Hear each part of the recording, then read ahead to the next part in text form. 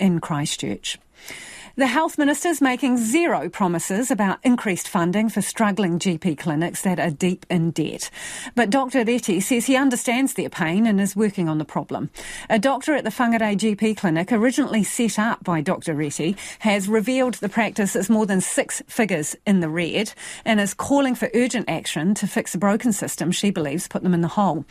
Dr Paula Matheson from Rata Family Health says the situation is critical and GPs are feeling panicked.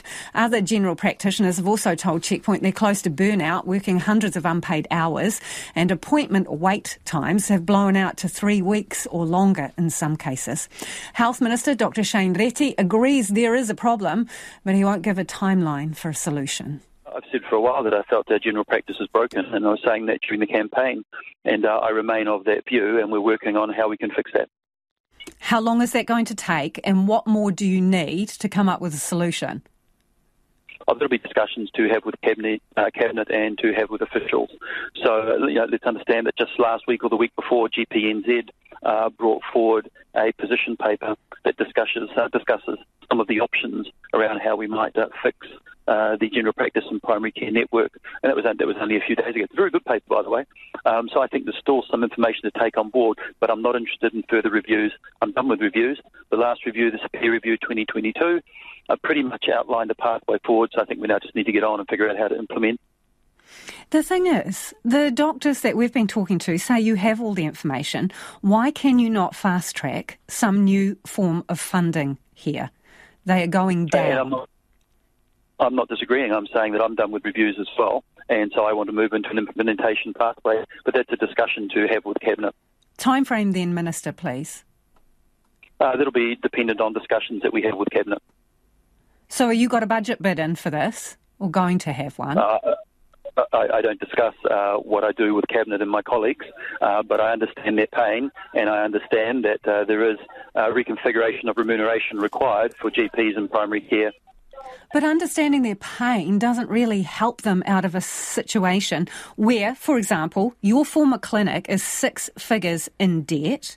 We've spoken to another clinic in Hamilton who have wait times for patients that are 3 weeks and longer, and they don't have enough funding to hire extra staff. What are they supposed to do in the meantime? Actually, it does help, because if you don't understand that you never get the process up into a priority that it needs to be, I'm saying that this is a priority for me, and that we will focus on how we can fix it. So if it is a priority, why can you not give a commitment for a time frame for a solution? Because all those sorts of commitments are commitments that you would have with your Cabinet colleagues, and that discussion is still to be had. Can GPs expect more funding this year? GPs can expect that we will take into account that issues of recruitment, retention and remuneration are very high on general practice lists. That's not really an answer, Minister, to my question. Yes, it is. It is. It says that I understand, and what it says is that I understand that there are at least 3 parts of general practice that are requiring fixing, and that along with my Cabinet colleagues, we're looking at what we can do to remedy that. Are wait times of more than 3 weeks to get an appointment with your GP, is that appropriate? No, that is too long, and that's what we need to be looking at as to how we can reduce that, what levers we have, what we can do to improve that situation. So no, that is too long. What should it be in your mind? That's something for the college and for the quality processes to reach an appropriate sort of time frame that one might reasonably expect to be able to pause if you meet emergency or non-urgent, so repeat prescriptions, for example, as compared to someone who urgently needs to see their primary care person. If you've known that there was a funding issue while you were in opposition, which you have clearly stated that the funding model was broken and you've known it for some time, I'm just wondering why you can't be faster in coming up with a solution. Because you don't know what you don't know in opposition. You can go so far and then you're not as close to the source. But you said, Minister, all the research is there. To make decisions that you made. And so now that we're in opposition, we're in a position to collaborate with officials and actually get down to the tin tacks of what's on the table and then make decisions. So what is your message to these clinics that are currently struggling with their noses barely above the waterline? What I'm saying is that you have the greatest cohort of general practice registrars coming towards you, In fact, some of them will be working in your clinics right now.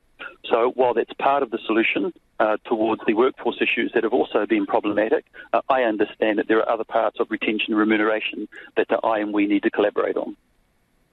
Having more doctors doesn't help them if they can't afford to pay them.